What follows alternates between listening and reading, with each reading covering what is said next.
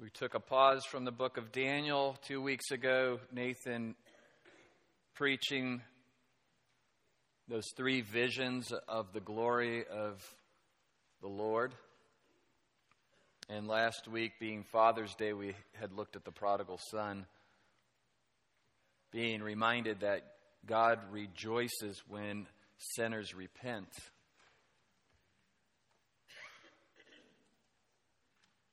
And we take those two sermons together, and we really see the contrast between God and man. The glory of God and the sinfulness of man. And yet, the story doesn't stop there, praise God. Because of his love for us, he sends his Son to redeem us. And even though there's this unbridgeable chasm between God and man, between holy and righteous God and sinful man, God himself, the God-man, Jesus Christ, bridges the gap we could not traverse for ourselves. He makes the bridge so we can get to the Father, so we can be in relationship with God. This morning we're going to look at another familiar story from the book of Daniel, the Shadrach, Meshach, and Abednego in the fiery furnace, a favorite story in Sunday school. The kids love this one. You probably love it too. It's a wonderful story of God's deliverance, an impossible situation. God delivers Shadrach, Meshach, and Abednego from that furnace. And if we're not careful, we turn the story into a story about how we can overcome any obstacle as Christians. Because as we've been saying from the pulpit, and I can't say it enough times, our sinful nature makes everything about us, makes every story about us. Where am I in the story? How am I the hero of the story? And we get drawn immediately to the people in the story because we're people, and that's where we live and breathe and move and have our existence. And then we would miss the entire point of the story. The title of the sermon this morning, The Audacious Pride of Man, the Awesome Power of God. It's not so much a story about these three intrepid young men in exile. It's a story about a man, Nebuchadnezzar, just a man, who happened to become, by God's providence, the most powerful man on earth at that time. The Babylonian Empire, huge empire, engulfing most of the known world at the time. And it really went to his head, and frankly, if you and I were in the same position, it would go to our head as well. Everybody fearing you, waiting on you hand and foot, treating you as if you were God. This is Nebuchadnezzar. And yet, because we have the Word of God, as we like to say, we have the curtain peeled back and we see who's really in charge of the entire situation and how foolish and sinful Nebuchadnezzar begins to look to us, that he thinks he can thwart the plans of Almighty God. This is an important story for us. I've already alluded to it this morning, how much we need to come and hear about our great and awesome God. How much we need a huge vision of God. One of the big mistakes made in children's ministry or people shepherding their children is they try to shrink God down to something that the children can understand and manage. That is the wrong tack. They need a big view of awesome God. Not so much so that you leave them completely in the dark to where they think, what's the point?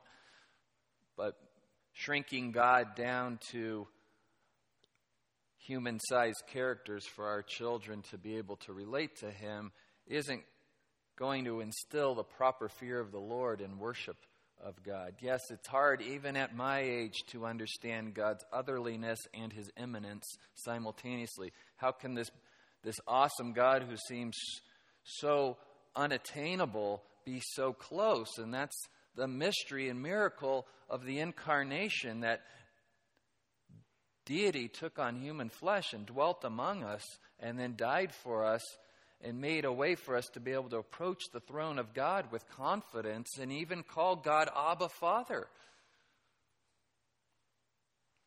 It's one of my favorite books on preaching by John Piper, The Supremacy of God in Preaching. For a verbose guy like Piper, it's rather thin, which is nice.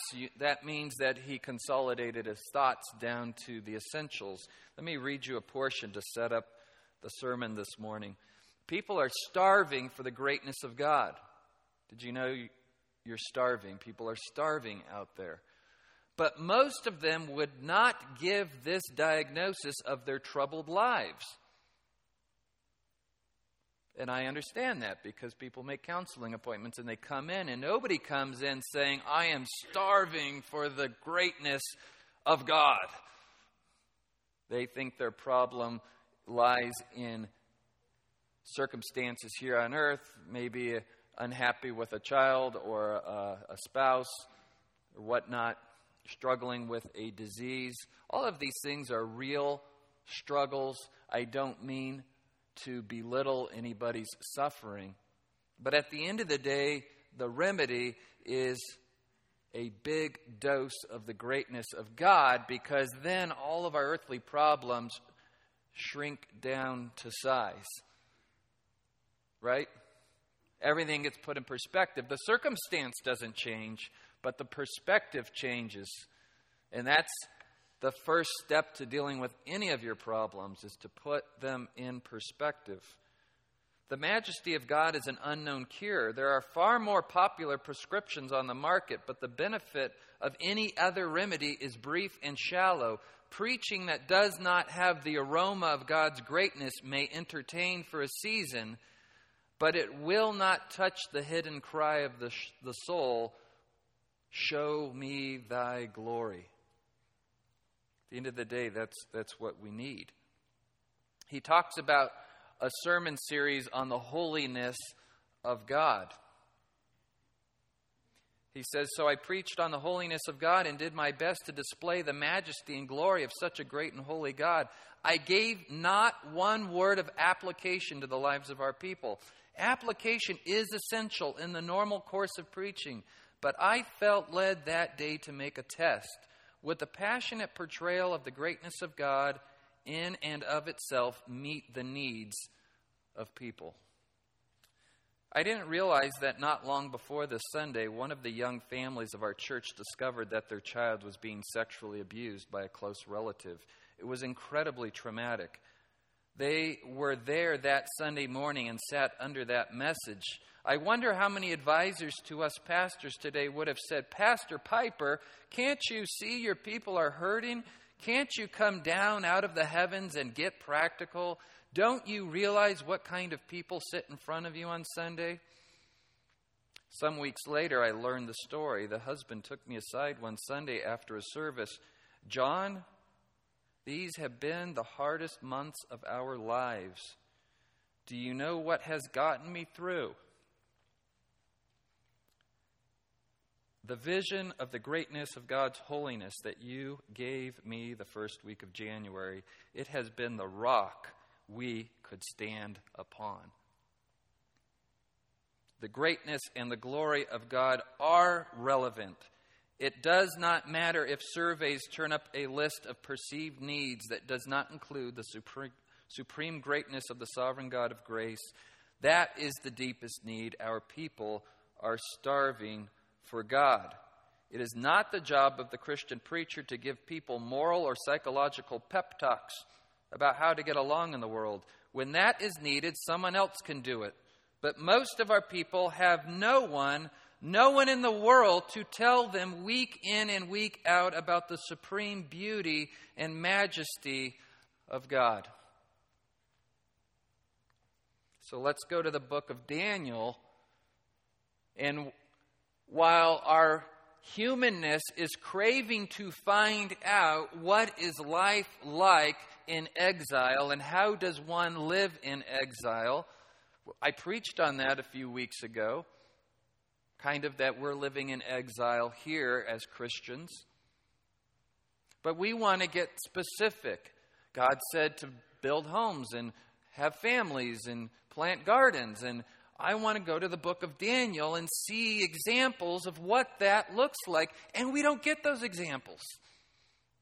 We get story after story after story of the great God of the universe confronting the arrogance of Babylon's emperor. Apparently, this is what God thinks we need to hear. We're craving for 10 steps to a happier life. And certainly we could sit together as Christians and go to God's Word and glean practical wisdom. But of all places, you would think the book of Daniel, where you're describing a people living in exile, may give us some formulas or some more practical wisdom here. And this is what God says we need to hear. He is in control. He is in control. He is in control. This is a message God wants us to hear. The women this summer are going through a story about God being in control. And after the 6 weeks are over, they're going to need another series on God is in control, because we forget and we get sucked back into everyday life and everyday worries and everyday concerns. And so I'm with Pastor Piper. We need a great big view of God. Remember in chapter 1, there was the showdown where Daniel and his friends were told to eat from the king's table, but they didn't want to eat food offered to idols. And there was a bit of a test. It almost kind of reminds me of the prophet Elijah on Mount Carmel. We'll put your gods over here, and we'll put the true God over here, and we'll see who is indeed real and strong. And at the end of the 10 days, Daniel and his friends were not only physically healthier, but they had 10 times the wisdom of their peers, and they were all promoted to positions of authority. In Daniel chapter 2, Nebuchadnezzar has a disturbing dream, and he can't interpret it, and he says, bring all the wise men and counselors, and they have to tell me what my dream is, and then interpret it. And of course, nobody could do that. And Daniel and his friends go to their knees in prayer, realizing only the true God can reveal the meaning of visions and dreams. And indeed, God gives Daniel not only the dream in detail, but the interpretation. And this was Nebuchadnezzar's response. Look at Daniel chapter 2, verse 47. Then King Nebuchadnezzar fell on his face. Hey, isn't that what we saw people doing when they got a vision of Christ? Isaiah fell on his face. Ezekiel fell on his face. The Apostle John fell on his face. But look who he falls on his face in front of. And he paid homage to Daniel. Why? Because he doesn't have a relationship with the God of the universe. He falls down on his face before Daniel, and he gave orders to present to him an offering and fragrant incense. This is a people used to worshiping idols. They needed a picture of something. They needed a statue to worship. And so Nebuchadnezzar doesn't know Daniel's God, but Daniel is a proxy. He's there, he's real, he's in the flesh. Burn incense to Daniel, because Daniel's God is great. At this point, Nebuchadnezzar, recognizing Daniel's God is great, but not ready to call him my God. and relinquish his authority in the face of this Almighty God. The king answered Daniel and said, "Surely your God is a God of gods and a Lord of kings and a revealer of mysteries, since you have been able to reveal this mystery. You may know great theology about God, but until you receive Jesus Christ as Lord and Savior, He's not your God." You could be sitting in this room today. Well, of course I'm a Christian. 85% of Americans still call themselves Christian. No way. No way our country is the way it is with 85% truly bowing the knee to Christ. Which tells me there are many who say they know Christ, but really they've just been told their whole life, "Of course you're a Christian. You live in Kern County. Of course you're a Christian. You're from the South. My friends in seminary from the South. So hard to evangelize in the South. Everybody knows Jesus, but nobody lives like they know Him." And so, "Really, you wanted to leave the South and come to Los Angeles to go to seminary?" And they said, "Well, at least people in LA know that they don't know God. They brag about it."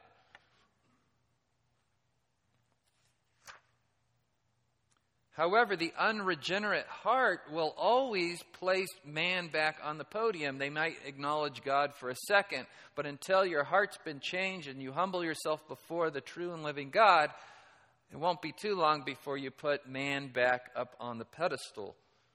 And literally, Nebuchadnezzar puts a man up on a pedestal. He makes a statue, an image, a golden image, because in his dream that Daniel interpreted, there was this human figure, and part of it was made of gold and part was made of bronze, and you remember the story, but the part made of gold represented Nebuchadnezzar's Babylonian Empire. So he builds this image of gold.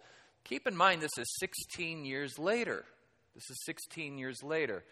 And again, we get no details about what happened in those 16 years. I kind of would love to know what Shadrach, Meshach, and Abednego and Daniel were doing for those 16 years. Did they take a wife? Are they married? Do they have children now? What are their jobs? What does life look like? And God doesn't give us those details. This is the important thing He wants us to know. 16 years later, Nebuchadnezzar has forgotten the lesson. So the king made an image of gold, the height of which was 60 cubits and its width 6 cubits. This would be a very tall, very skinny statue. So what we believe is that a big portion of the statue was a pedestal, and then the human figure on top. But people would have been able to see it for miles around because it was built on the plain of Dura in the province of Babylon. So not much hill country around there. So this is probably the tallest structure for miles around, and it's plated in gold. So you can imagine that Middle Eastern sun bouncing off this statue.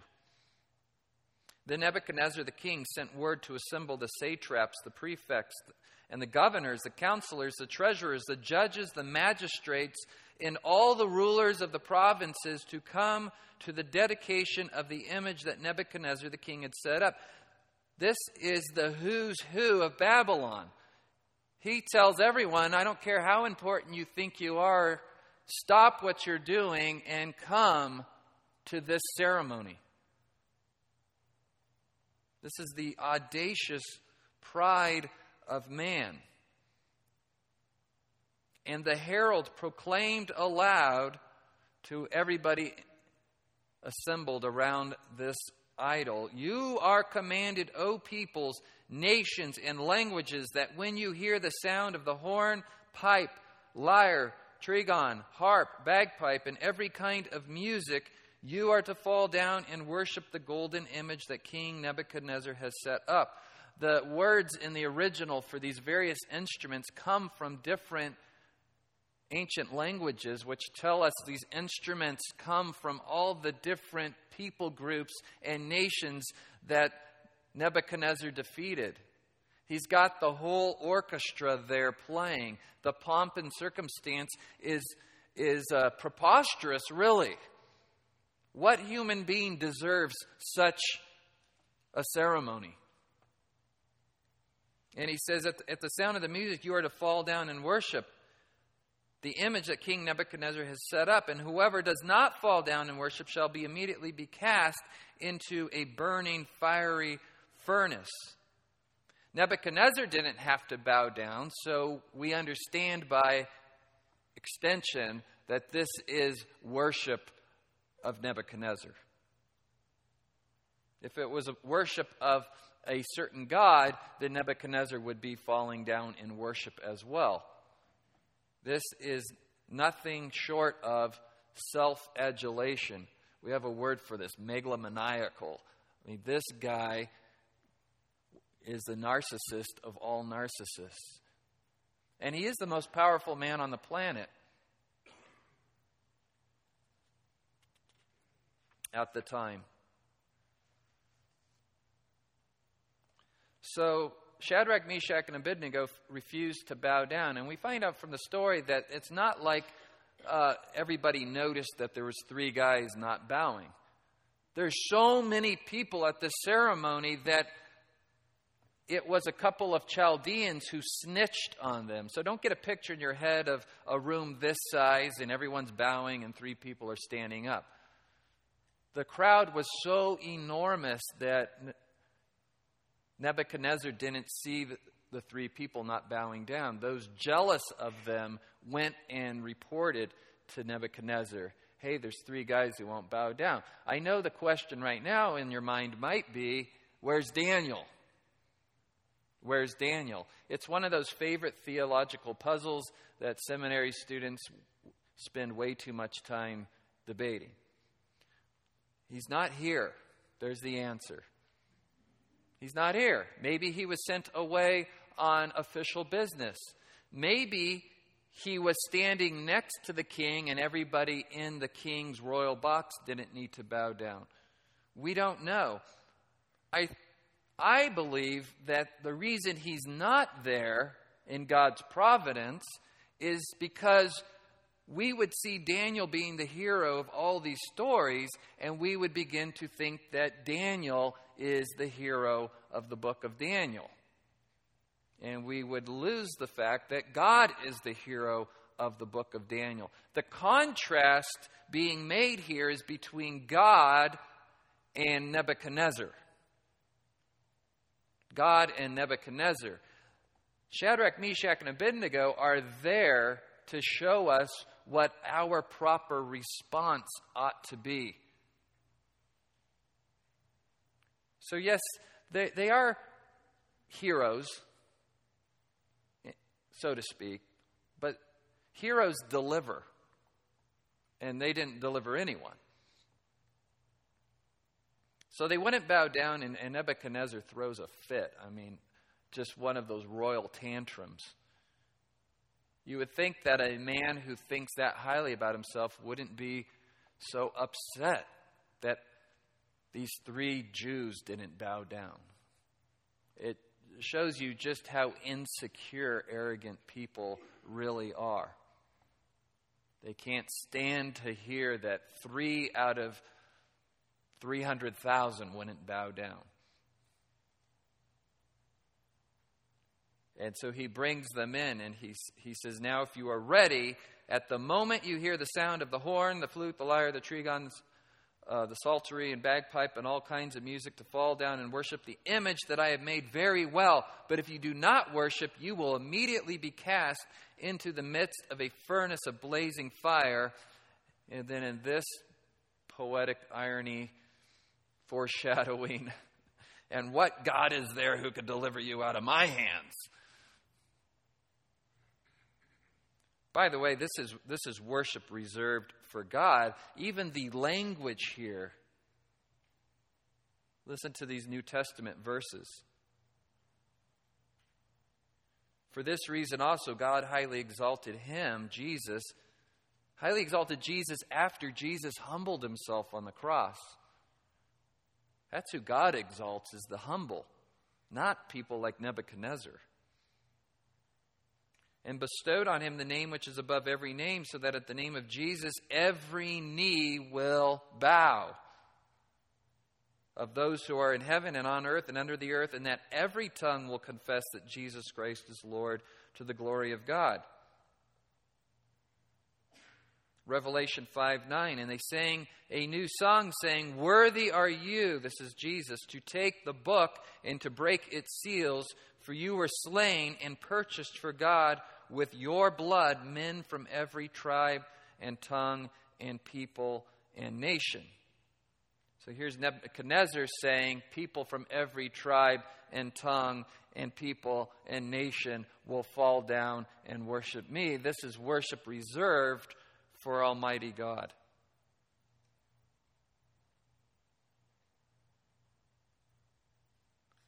But the three friends stand fast.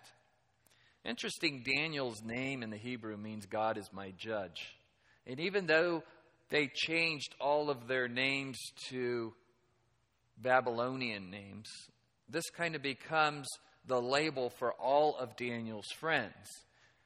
We don't care how powerful you think you are. God is our judge. We don't care what you are going to do to us. God is our judge.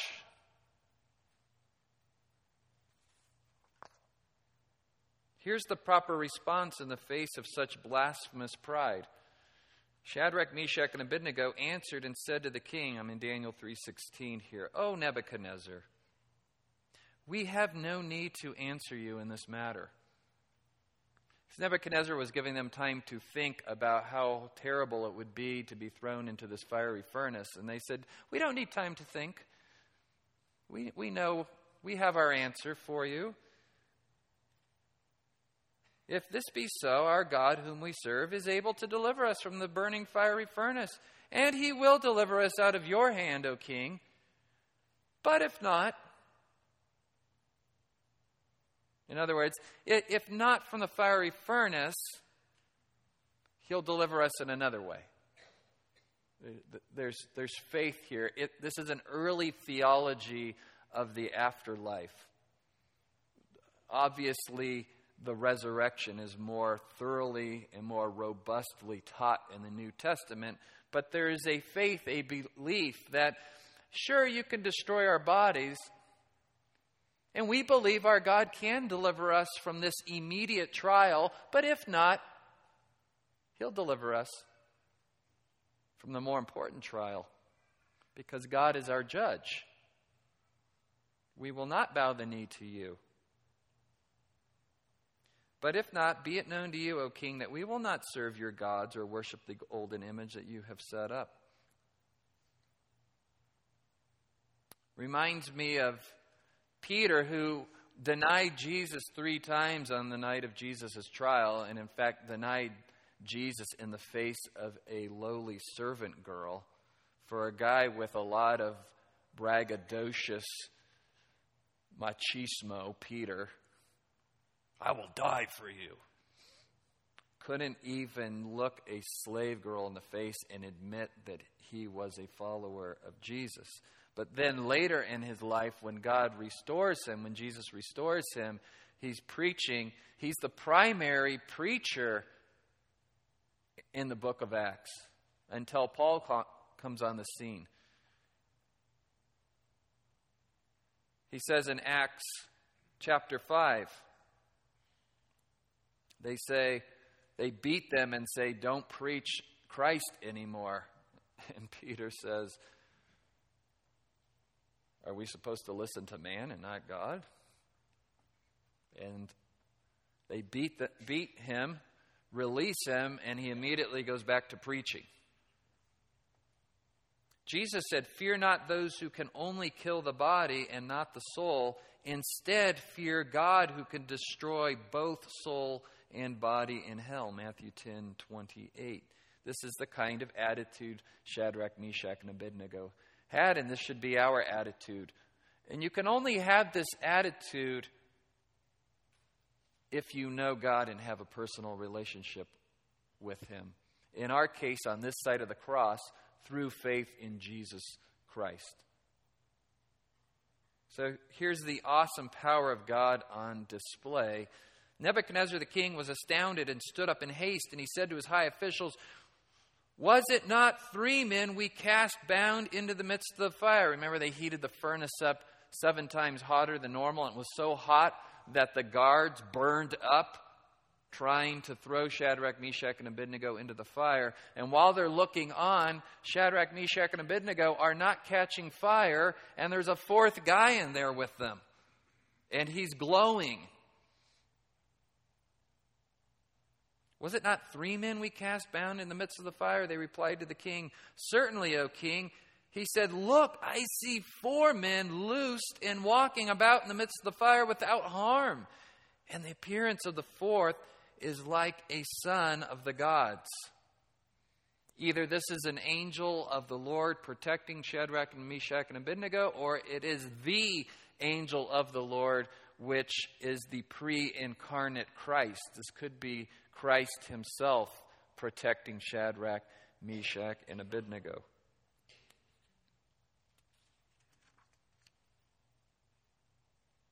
Once again, Nebuchadnezzar is temporarily humbled. Sorry, small font. Daniel 3:28, Nebuchadnezzar responded and said, "Blessed be the God of Shadrach, Meshach, and Abednego, who has sent his angel and delivered his servants who put their trust in him, violating the king's command and yielded up their bodies so as not to serve or worship any god except their own God. Therefore, I make a decree that any people, nation, or tongue," there's that language again, tribe, tongue, and nation, "that speaks anything offensive against the God of Shadrach, Meshach, and Abednego shall be torn limb from limb, and their houses reduced to a rubbish heap, inasmuch as there is no other God who is able to deliver in this way." So he's astounded. He reminds me of the people in the New Testament who saw Jesus perform miracles, but they wouldn't put their faith in him. Listen, he just says, he makes a law that says nobody shall say anything offensive about their God. He doesn't say everybody shall worship this true God, myself included. It's a distant admirer of God. Wow, your God's pretty neat. Look at how he delivered you. Let's add him to the pantheon of gods we have here. And we'll give him the title Great Deliverer. But he's still not bowing the knee to the true God. He doesn't know God, and he doesn't love God. Right? This is the great command. You shall love the Lord your God with all your heart, mind, soul, and strength. Lots of people know facts about God. Lots of people may even admire God. But the difference between those people who have a relationship with God and those who don't is love. Nebuchadnezzar doesn't love this God. He doesn't fear this God. There's no room for pride at the cross. There's no room for Nebuchadnezzar's at the foot of the cross. Or as one preacher put it, your big, fat, prideful head won't fit through the narrow gate. Broad is the path that leads to destruction. Plenty of room for egos on that path.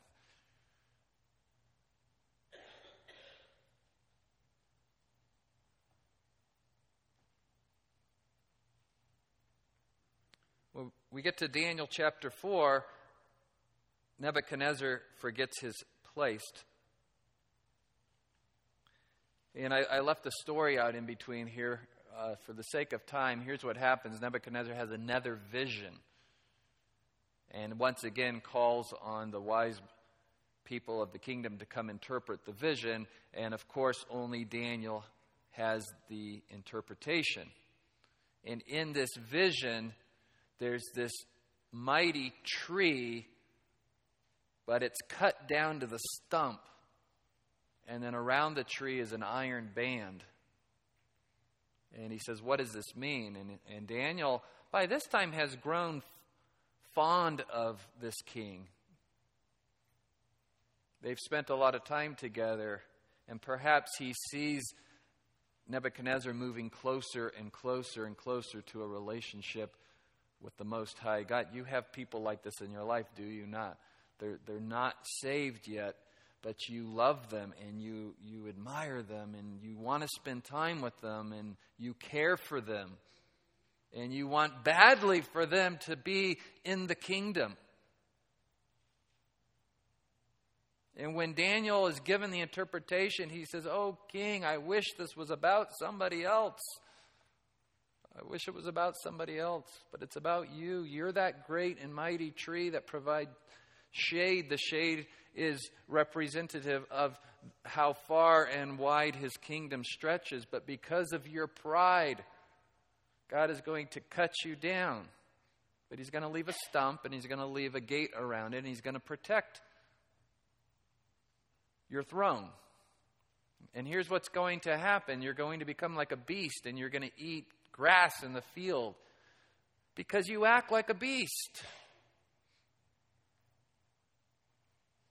All the facts have been laid out for you and you won't come to the obvious conclusion that God is God and he is worthy to be praised. And so God will let you live as a beast and you will eat grass and people will mock you and you will be humbled. But at the end of the 7 years, your health and your mind will be restored. And you would think that in the face of this, and after all the times that Daniel's been right about an interpretation, and after all the power Nebuchadnezzar has seen in Daniel's God, that he would immediately repent right there and cry out to God, "Can we skip the cutting down of the tree?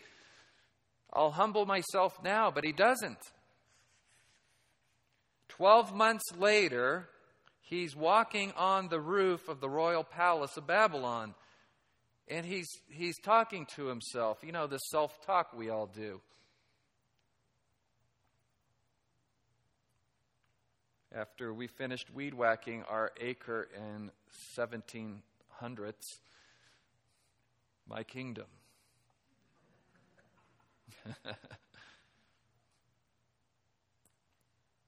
And that fire in Bear Valley came way too close to taking out my little kingdom. Boy, that put things in perspective. You find out in a hurry what's important to you. Do we have all 4 kids? Good. 12 months later, he was walking on the roof of the royal palace of Babylon. The king reflected and said, "Is this not Babylon the Great, which I myself have built as a royal residence by the might of my power and for the glory of my majesty?" You can say tisk, tisk, tisk all you want, but you say this in your heart all the time. Admit it. It happens, maybe not to this degree because you're not the emperor of a mighty empire. But how many of us have sprained a shoulder patting ourselves on the back? That's a metaphor. The first service doesn't laugh at the jokes. Get some donuts into you and some coffee.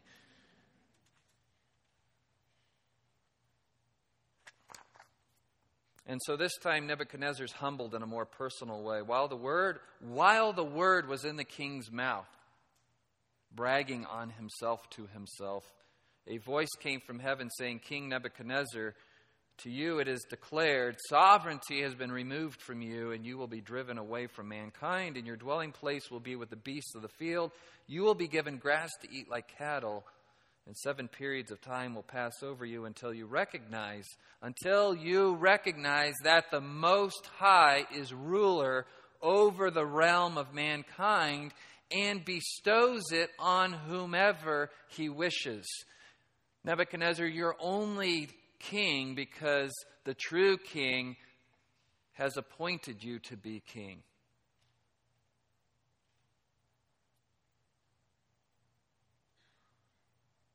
And again, before you pat yourself on your back for all the hard work and all of your accomplishments in life, remember you're only where you are today because God in His grace has determined this is exactly where I want you. And by the same token, if you find yourself in a place today of suffering and confusion and loss, you're only there today because God in His mercy and wisdom has determined that is the right place for you to be today.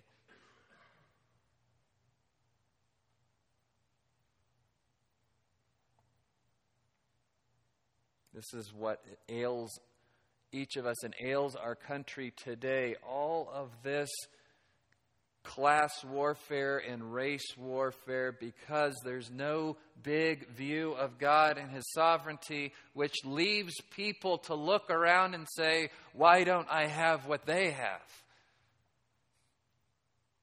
If there's no God, then whatever body and gifts and family and intelligence you've been given, that's it.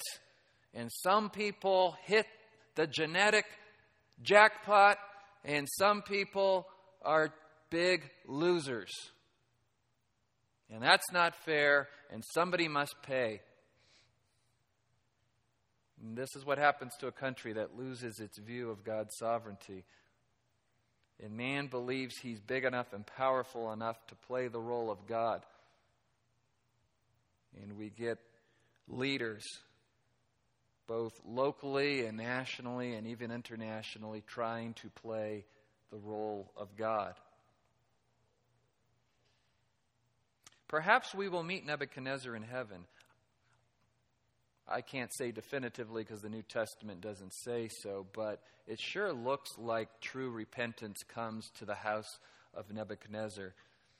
Here's Nebuchadnezzar's testimony, first-person testimony from his own mouth. Daniel records Nebuchadnezzar's own words. At that time, my reason returned to me. Kind of reminds me of the prodigal son. And he came to his senses. And my majesty and splendor were restored to me for the glory of my kingdom. And the prodigal son was given a robe and a royal ring and sandals for his feet.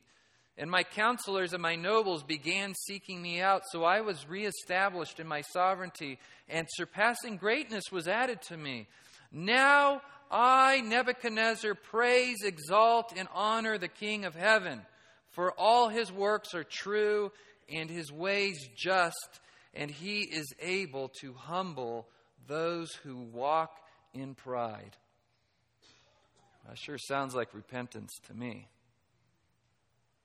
I hope to see Nebuchadnezzar in heaven.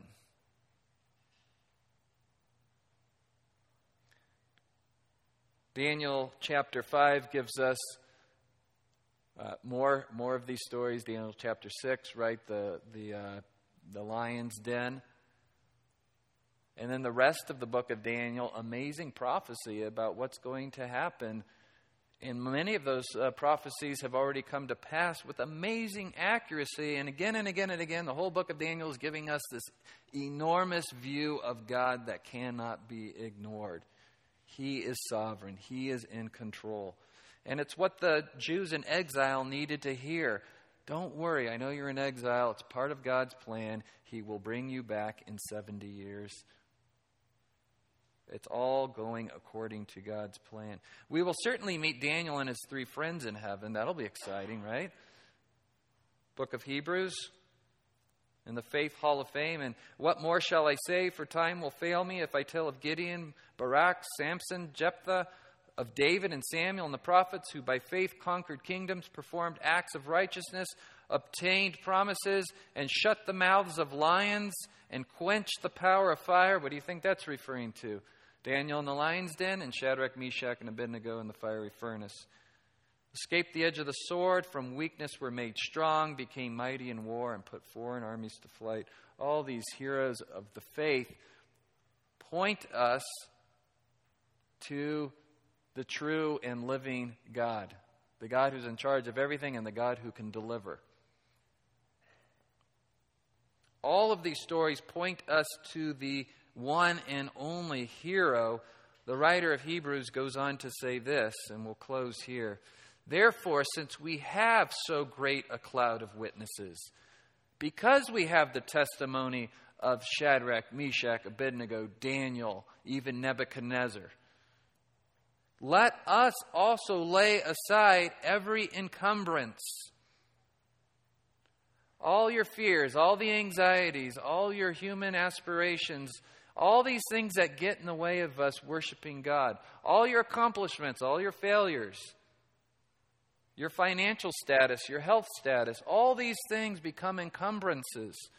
Lay them aside, and especially lay aside the sin which so easily entangles us, and let us run with endurance the race that is set before us. How do we do that? Fix our eyes on Jesus, the author and perfecter of faith, who for the joy set before him endured the cross, despising the shame, and has sat down at the right hand of the throne of God. Look, if the hardest thing you'll ever have to endure, which is facing God Almighty on Judgment Day, has been taken care of you on the cross, then we can be like Shadrach, Meshach, and Abednego. Hey, whatever the world throws at us, we're not bowing the knee to your gods. I have a God who loves me. I know the God of the universe, and nothing else matters in light of that. Everything's small potatoes after that. Are they important potatoes? Yes. We still have to live life. We still have bills to pay. We still have children to raise.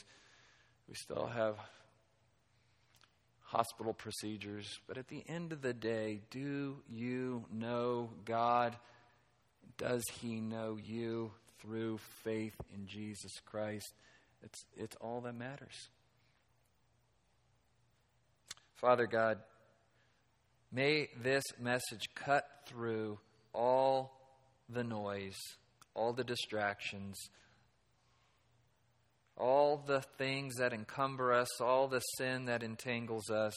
And may we keep the main thing the main thing. And may that be a compelling testimony to a world groping and stumbling around in darkness. May there be more Nebuchadnezzars out there who are humbled and come to declare that the Most High God is the King of Kings and Lord of Lords.